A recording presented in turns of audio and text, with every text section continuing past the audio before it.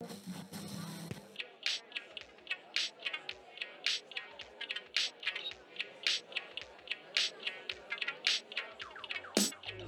there, I'm Christopher Schoenwald, and welcome to Life as a show intently focused on helping people find their professional pathway by exploring and unearthing the details of jobs from around the world. For as long as we've been enjoying the modern world of arts and entertainment, there's been a formula in behind that has been worked to perfection. It involves the crafting of content, characters, and the selection of strategic mediums. Now, as consumers, this puppetry and pulling of strings is not something we often think about. Yet, the quality of that work, whether it's television, movie, or nowadays, social content, is often what leads to hit shows, celebrity, and ultimately commerce of some shape or form. Now, to help crystallize this idea, consider your favorite YouTuber or traditional celebrity. There's a very high probability that that person is being guided along in his or her career by talent experts and managers who are attempting to maximize the growth opportunities, financial or otherwise, that person exhibits. Well, on today's show, our guest is someone who is involved in that type of management. What makes his work extra compelling is that he's working in a very specific manner and with types of talent that are quickly redefining what we as consumers consider as attractive and believable voices in the field of marketing and entertainment.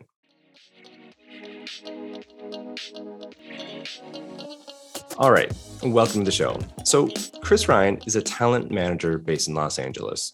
He started his entertainment career at the top talent agency, WME. He then went on to be a development executive with production companies on the Universal and Disney studio lots. His first foray into talent management was representing feature writers and reality producers at a boutique talent management firm before forming his own Oceanside Entertainment. He made major spec screenplay sales to Sony Pictures, Walt Disney Pictures, Fox, and Universal, as well as staffing clients on MTV, G4 TV, and ABC television shows. In 2005, he assisted a colleague in producing a pop-up lounge during the Sundance Film Festival. There, he fell in love with experiential marketing and event sponsorship, focusing on tentpole platforms associated with top award shows, music, and film festivals. Now, for 10 years, Chris has kept the master grid of all the parties at the Sundance Film Festival, which was used by media outlets, publicists, and industry players. The party list resulted in profiles in Business Week, ABC News, New York Times, Vanity Fair, and many others. Post-pandemic, he's returned to talent management, representing popular TikTok, Instagram, and YouTube creators.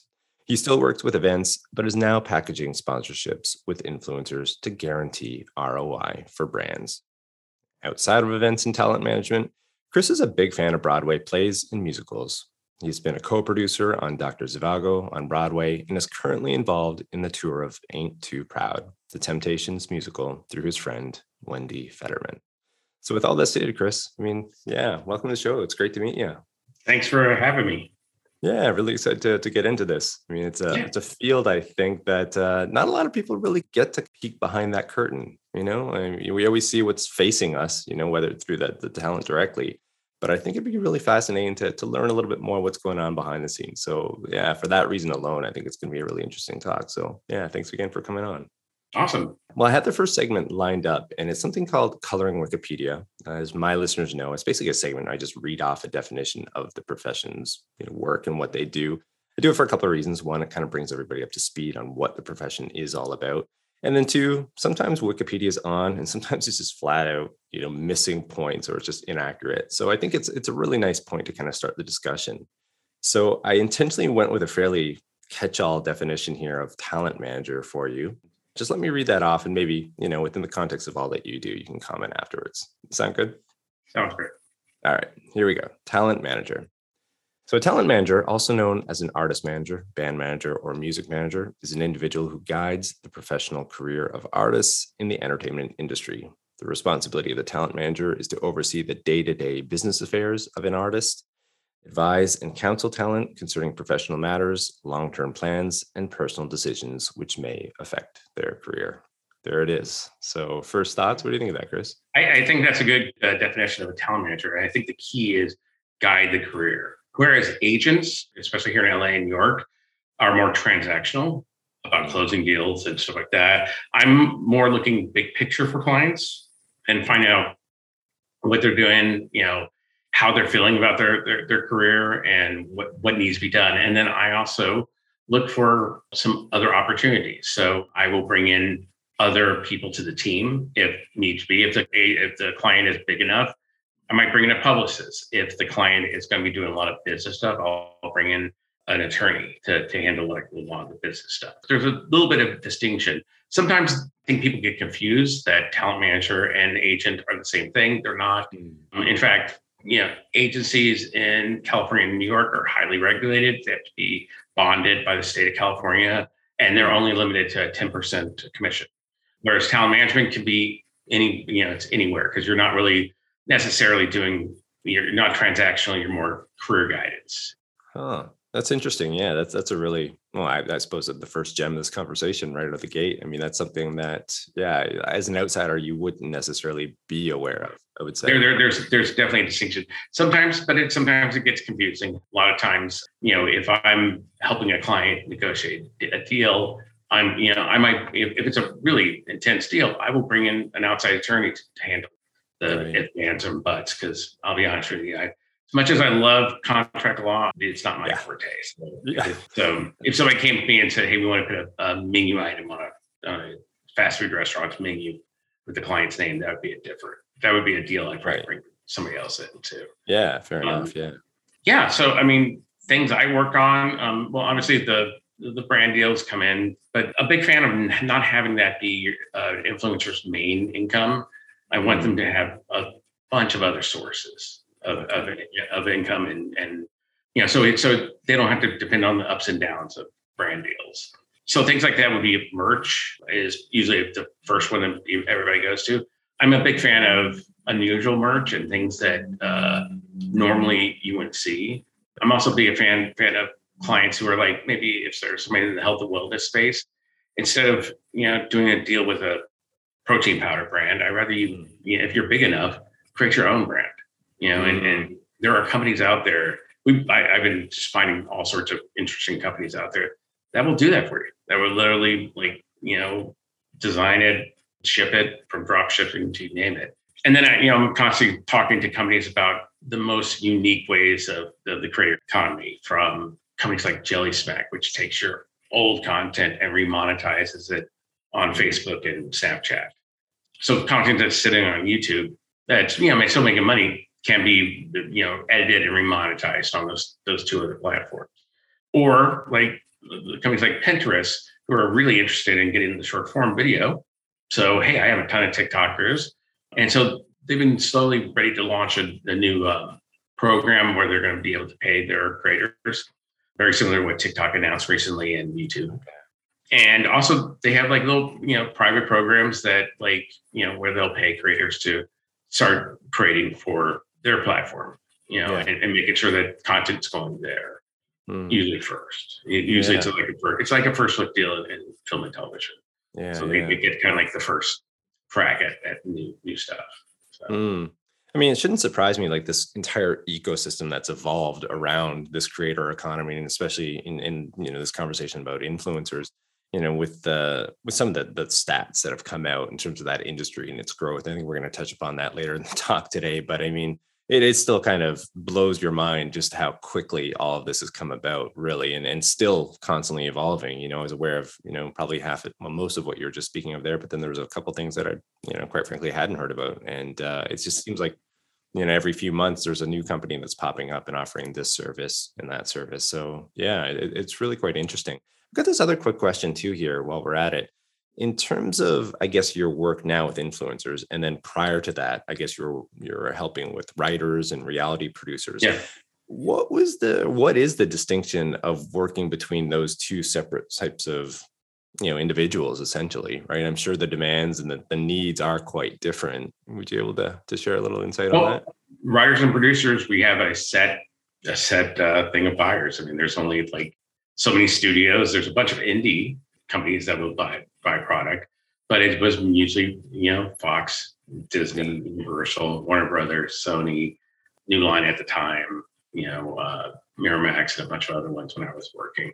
But yeah, there was only a limited amount of buyers, and then you had to have relationships. Like it was not you can't cold call Disney and get them to return a call. Yeah. You have to have that relationship, right. And that's the key to that. With influencer marketing, it's a little bit easier because there's so many brands and there's so many buyers and there's so many people working in it. You know, a lot of my time is like, you know, ask my clients, hey, who do you want to work with? And if none of the other managers here, talent managers at my company know, I'll go look them up on LinkedIn, reach out, cold call them, cold email, just standard sales stuff just to break down a door. So, okay. So I think that's the main difference. It's the limited amount of buyers. And also TV and film is very relationship focused. Like when I was managing writers and everything, my lunches, I always had a lunch, always had the drinks. That one-on-one relationship.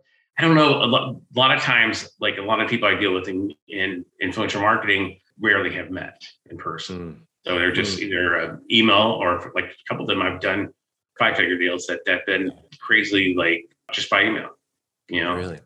Like a lot of them don't want to like get on the phone or meet up or something like that yet. But then again, I started this going back to this in the pandemic because the event world fell apart, obviously, with the pandemic. Yeah, that's, I think, the main difference. It's like the buyers are kind of limited. So, well, it sounds like it was a pretty, a decent pivot for you during that time. I mean, no. I love the event world. I'm still like involved with it. I just, it was really interesting because influencer marketing and the event world were meshing a lot in my life as well. I can give you some examples of that. I befriended, like at certain events, like some very big YouTubers, and they didn't have anybody that would submit them to film premieres out here in LA or Oscar party. Well, I have those people. I know who those people are. Yeah. So I got Jake Paul and Logan Paul to attend the Variety Oscar party, Variety Magazine pre-Oscar party. First time they've ever had an influencer walk the red carpet, which was interesting because none of the photographers would take pictures of them. They were like, who the hell are these people? So I saw that, and I walked up. I was walking in front, and there was like a bunch of video interviewers and podcasters. Who knows? And those guys, I had to age shame them because I was like, oh wait, you're over 30. You won't understand this. Oh no.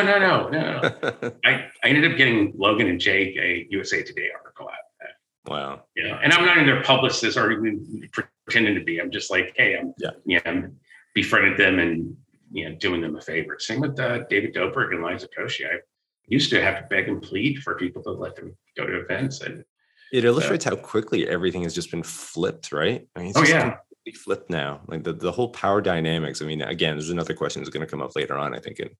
It's really quite fascinating. Before we do get into that really quickly too, in terms of a typical day, what would you be involved in? I guess like a usual day for you. Checking emails, calling people. It's like sales. It's really? Following up on things. It's and then talking to clients and making sure that they're happy, or if they're luckily I have a really great coordinator and a really great assistant that handled like a lot of the nuts and bolts stuff. Yeah. So like I don't have to really follow up on, hey, are you going to meet this deadline or this and that. Coordinator does that, communicates with the brands and lets them know what's happening. She basically, we have her act as like the mediator between the brand, the buyer, and the client. Really don't want everybody talking to the client directly, or they'll just try to go around you for some reason. Right. Yeah, it's mostly morning, catching up on emails, responding to emails. Like twice a week we have meetings. So there's a Monday morning meeting that we do virtually, and then on Wednesdays we're in this office here, and so the managers meet up and we just trade information of what's going on with all the clients, what's going on with their clients, what's going on with your clients.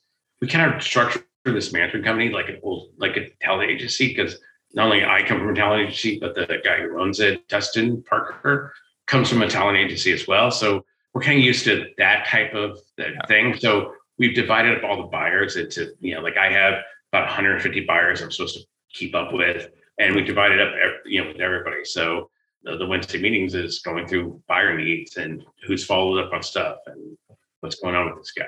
So, I mean, it's just basically morning emails and trying to get phone calls set up and conference calls set up, and then, checking in with clients. I've been doing like a lot more signings lately. That's been a thing I've been kind of focused on right now, is getting more clients, more creator clients. Because, like, first of all, a creator's career can be short-lived. So it might be 5 years, might be 10 years, but there's very few creators that started at YouTube at the beginning and are still making content. Yeah. So it's just constantly restocking basically. And yeah. I hear you. Okay. No, that's interesting too. Which you have to do with writers and reality producers. Sometimes they just can't seem to connect with a new buyer or the new buyer. Yeah. So yeah, it's quite similar. Okay. Well, I would like to shift into a new segment here if we could, Chris, and it's something of Q&A discovery. We can kind of just continue this back and forth. And I kind of like to dive into your past a little bit here. I mean, listeners always love the origin stories and backstories, if you will. Were you originally from the LA area by any chance? Or no? Grew up in San Antonio, went in the Navy, went into college in Utah. And then that's when I started kind of getting into, like, as I was starting to graduate, I was like, well, you know what? I'm kind of interested in the entertainment industry. I was working at the big theater there. I was doing IATSE, like building those big concert. People have to build stages. And so I was into that part of it, like backstage and doing that stuff. But I wanted to like come down there and still didn't know what I wanted to do. Couldn't figure it out. Came down here, immediately got a job at Variety, the magazine first, and selling basically advertising on a compact disc version of all the production companies and services, which was horrible. So, and I ended up meeting somebody at William Morris, an assistant, and to one of the bigger agents at the time. And she got me an interview, and I did the whole William Morris assistant thing, which is basically thrown into the fire. So, which led me to go to Disney, and eventually, and I went to the whole management side because I just seemed to, I'm so old. I'm technically older, so I found that a lot of the development exec jobs were going to 20-year-olds, and you 30 like trying to get into that. Sometimes they age you out really quickly. So, but management, you can make your own magic. I mean, one of my friends, Brooklyn Weaver, is a big time lit manager. Basically, was told he could, he would never be promoted as to agent. I did never. So he said, I'm going to go do, I'm going to manage people. And he did. And he went there and sat there and for 6 months meeting with, buyers and developing relationships and just reading. It was like, told me he just read constantly. And boom, now he's like a top, lit manager. There you go. Yeah. There you go. Okay. In terms of what pulled you into, I guess, the influencer marketing, and you've kind of touched on this a little bit, maybe. Oh yeah, I mean, I touched it with the event side. So I met I went to the first VidCon with a guy named Dave Days, who was a gigantic YouTuber at the time, and I befriended him before because I was working with a brand client, Monster Energy Drink, and I had him come pick up a ton of Monster or his thing. And then we just kept talking, and I got him into events and stuff like that. And weirdly enough, I mean, I met a ton of people that were involved with influencer marketing that led me to like meeting the Viners at the beginning. So Dobro, Paul, the Paul brothers, like a ton of other ones, Gabby, Hannah, stuff like that. Yeah. And then I still didn't, put two and two together that I have all these great relationships, and why am I not exploiting them for exactly. Doing more with them? After I went back into, I was still in the event world after the whole pandemic, Dustin Parker called me and says, all these top, I'm looking at your Instagram, and like all these top YouTubers and everybody follow you. They're following you, and you seem to know them, and hell, you were in Dobrik's vlogs for many times. Just do that. I mean, and I'm like, I'm not doing anything right now, so why not? And and it was just like stepping back into management. It was fine. It was just a matter of finding clients, and I found one that I really liked, and there you go. And then signed him 2 weeks later. So no way. There you go. It's funny how things sort of work out in the end, isn't it? Yeah, right place, right time. And I guess that kind of like that little push maybe by people within your own network recognizing your skills and abilities and and what you had already built around you, and it was just ready for the taking essentially. So it's really interesting. In terms of, I guess, painting even a clearer picture of what you're doing as far as managing, some of the talent, would you be able to maybe share with listeners maybe an example of an event that you might have, some of your talent attending, or maybe a case study, for example, of something that they've done or they've been involved with, or you might help set up? For event side, I had a bunch of like Coachella is usually the influencer Olympics there. Yeah, no, I mean, I helped the Rolling Stone event. I helped them invite influencers, find influencers who were in town.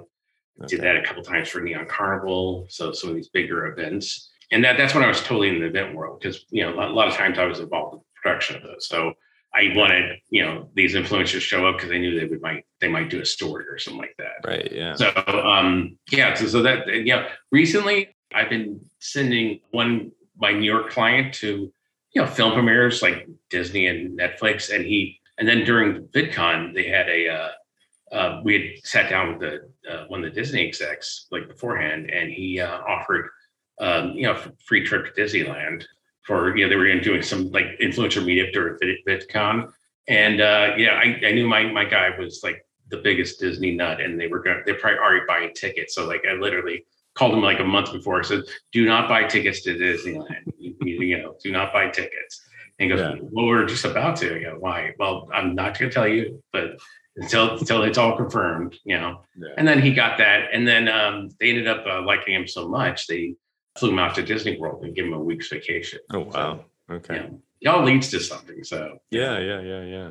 Okay. No, I think that kind of paints a nice picture, kind of, clears things out for people a little bit, even more so. In terms of something we were speaking about earlier, and I found this really interesting as well when researching for this talk. Obviously, again, this whole sort of sub-industry, which is just evolving of, influencer marketing, is growing in so many different directions. And I mean, influencer marketing isn't something new necessarily. Obviously, like, traditional celebrities have been doing it forever. But what is kind of new is this rise of micro influencers, I guess you could call them. And in terms of their sway, their power, their influence, and some are projecting these micro influencers to have more power and more sway than the traditional celebrity type. I think for any influencer marketing strategy, it's all levels that you need to be looking at, not just. I think a lot of people, especially at the beginning of the whole micro influencer thing, a lot of these companies that were promoting micro influencers were PR agencies who were basically looking for people to post for free. And a lot of times there's now like groups out there like FYPM.VIP, which kind of like has decided that there's too much closeness on this. So they've created a database of influencer deals from micro influencer to you name it, mega influencer, so people can see what they're worth.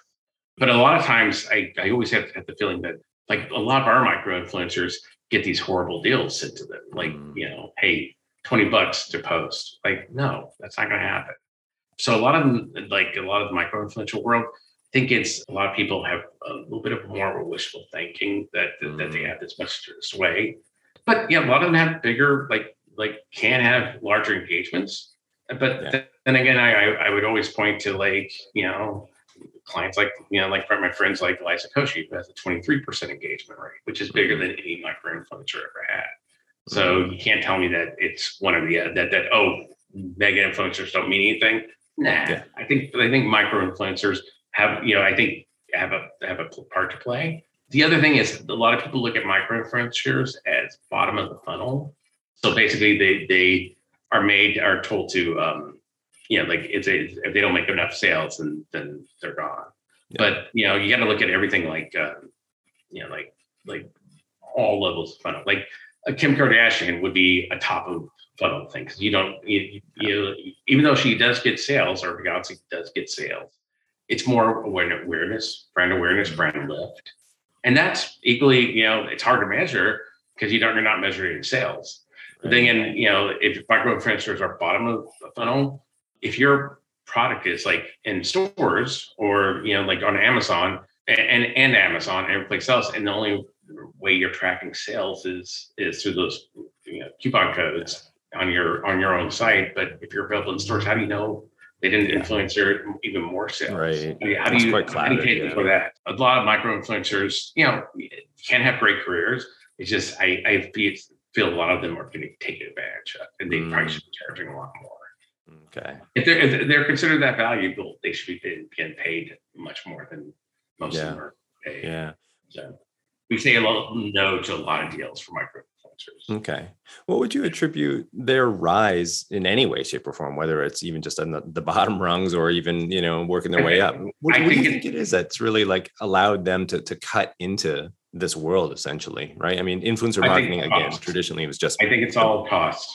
Yeah. Because once the micro influencers started charging money, then suddenly, we love nano influencers. And these are people that are less than 10,000 followers. Okay. Yeah. Well, now you're just getting, there's so much work that has to be done to do a campaign of micro influencers and nano influencers where you could have done that, get that same reach or at least eyeballs by hiring 2 mega influencers or something like that.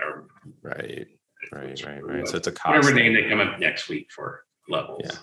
Yeah. Okay. And I'm a big fan of let's not focus on followers. Let's focus on how many people actually see the posts. Yeah. And that's a different number. Like I have one micro influencer right now that, has like, I say 40,000 followers on TikTok, but his views are like 150 to 300,000 on average, just as good as any a person with 1 million followers that only gets 150 it's the same 150. So people get a shock when I say, hey, he's this price. And they go, well, he only has this many followers. I go, don't base it on followers. Look at the average views. And here's what TikTok has said about this guy. I usually I download something for the creator marketplace and, as backup. So, here's all the real numbers from TikTok. So, okay. But I think a lot of it's just they're lower cost and you can do it for cheaper. So, got it. And I think a lot of it is like a lot of people like overestimate how their impact. I think that's just me. I have this viewpoint that hey, they're just as good, but they're not the end all be all of influence. Got it. Yeah, it's insightful. I mean, those are things that you can read the stats and you can read things online or elsewhere, but it helps to have that other perspective, somebody who's on the ground and can see it and understands the industry. So I really appreciate that. And I've seen all these this study came out, and the studies are all from companies that are selling microinfluencers. Right. Not, so I'm like, well, come on. Of course, they're going to be the greatest thing since, sliced bread. Okay. In terms of, I guess, shifting to another question here, in terms of deciding for you of maybe a talent to work with, obviously metrics are going to come into play here. That's going to be one thing. But outside of the metrics, is there anything else in particular that you're looking for? Well, I enjoy it. I mean, if it's somebody I like, a lot of the people I've signed now are people I watch. So I've decided that I'm a great judge of talent because, believe me, I was picking out the Viners that were going to make it and become YouTubers long before, and people they go, oh, you knew about this guy before anybody else did. I go, yeah. So I've been just basing on what comes up in my feed, who I like, if they're sellable, if they have a format that's you can sell, and if they're brand friendly and everything like that. Yeah. Okay. I notice I don't have a lot of beauty influencers, not a world I understand, so I kind of avoid that. But there's our literally management companies that are solely beauty influencers. I'm more into comedy, more entertainment, where it's personality. I like personality. I don't like somebody just showing pictures of them on a beautiful beach and that's it, or doing dances and not ever talking to your audience. I think that's great. You did a dance, fantastic. But do you have a personality outside of that? Yeah. And you actually develop a community. Okay. So that's also key right now to influencer marketing, is developing an actual community. Okay. In terms of, I guess, your role in all of this, I mean, again, I have referenced this already. This whole industry is evolving so rapidly, so quickly, and it is so trendy. I mean, sometimes you'll have this platform which is just hitting it, and within it'll last for maybe 3 to 4 years or so, and then suddenly you've got something else coming through, and it just seems like it's never ending, which is exciting. I mean, no doubt it's exciting. But also on the flip side, it must be a little bit taxing at times for somebody like yourself or for anyone in that space who's got to constantly relearn the new ways of putting your talent into these situations that are going to be beneficial to them, and you fully understanding the platforms themselves and the space that they're operating within. What has that been like? No, yeah, I think it's interesting. Like almost, I say once a week, somebody will reach out to me on LinkedIn with some new tech, new creator tech, new something or another. I'm now having my assistant keep a list of everybody that we meet with, because I'm now like losing like, oh wait, what was the guy's name that did that, and everything. So, and with the whole metaverse and everything like that coming up, I mean, that's been confusing as hell for the next 4 years until it actually really takes off. So, so yeah, no, I'm constantly learning new stuff and reading a ton on Business Insiders, whatever the trend is on influencer marketing. Every morning I get a big Google alert with everything that's been written the last day about influencer marketing and trend. So I can know it. Because like 10 years ago, you've been talking about 15 years ago MySpace, or 10 years ago MySpace, and now right. Will it put down YouTube? And now MySpace is gone. Friendster is pretty much gone, and or Friendster went mostly like Asian companies, countries, or something like that. So, and then there's a bunch of Chinese ones that are out there that are pretty gigantic, like that I haven't know about yet. Exactly. Even TikTok itself. I mean, that one is a fairly rapid rise as well, at least within. That was a rapid rise, and it was funny. Like 4 years ago, I was telling all my friends, like, you got to do TikTok. You got to learn about TikTok, and they weren't taking it seriously. And then suddenly, now Charli D'Amelio is getting like multi-season contracts for reality shows, product lines, and stuff like that. So, yeah, okay. Well, it's interesting. I mean, in the course of doing this show, I'm interviewing people, tons of different industries constantly. And the one thing that kind of binds it all together, I find, at least the people that I've been speaking to, is the ones that seem the most satisfied and the most, passionate about what they're doing, have these elements embedded within their work. They're constantly discovering, constantly relearning new things, new ways. And sure, at times, I guess it can be a little bit tricky, taxing, difficult, whatever adjective you want to throw in there, with a negative connotation. But also too, it does offer this rewarding aspect to it as well, that I think is something that can't really be overlooked. And I'm sure for you as well, that would be something that would make your line of work at least compelling to a certain degree. Right. It's a lot of relearning stuff, and and I'm sure in about 3 years there'll be a whole new things that we're now measuring success with campaigns differently. It's not about comments, or suddenly it will become about something else. A new metric. I think watch time is like the new thing. If the videos are being watched all the way through, or are they just 10 dropping seconds, off in the middle? I think that was a TikTok thing that's kind of like really driving that. Drove that. So see, it's fascinating. Like, that stuff is quite fascinating, how it just constantly is evolving, and the whole evolution of it. So I think people who are like just stuck on followers are just going to making a lot of mistakes for the next couple of years. They figure out that, hey, just because somebody has 10 million followers doesn't mean they have 2 million eyeballs. Yeah. Well, I had a guest on earlier, and he's on the agency side. So he runs a lot of campaigns for the agency essentially, and works with influencers there. And we had a little segment. He was speaking about how some nefarious ways that some of the influencers are going about things in terms of building up their follower accounts, right? Yeah. And for the agency side, I mean, they have the tools, obviously. I mean, pretty much anyone, you can find that out. You can discover that fairly quickly. We use Critter IQ, and I can look up and find out how many fake followers you have on anything. So I know if you're for real or not. So the problem is that these bot farms, what they do is they follow everyone, not only the one who bought it, but then they follow everything. So like I've been noticing that I get a lot of like fake followers trying to follow me, and I only want the people who like me to have genuine access. It's authentic. So but who are genuine followers, but they follow everyone. So they not only are following that one who bought it, they're following Kim Kardashian, they're following Right. name it, this beauty influencer, and it hurts everybody. But, Yeah. I think I had an argument online recently where the guy was selling bots and stuff like that. I go, you're just screwing up the industry. And, Yeah. I think some of these agencies should go after if they find out that somebody had like just a ton of fake followers, or they bought people to literally like their, all the likes are from Pakistan or Yeah. or India. Big fan of those guys going after those guys for fraud. If got fraud. Be better for the industry if they did that. Make an example of somebody, and well, it's pushing maybe the industry as well to evolve. Like you said, watch counts, for example, a new metric that's going to be a little bit more spot on in terms of actually, measuring engagement, I suppose. So, yeah. Okay.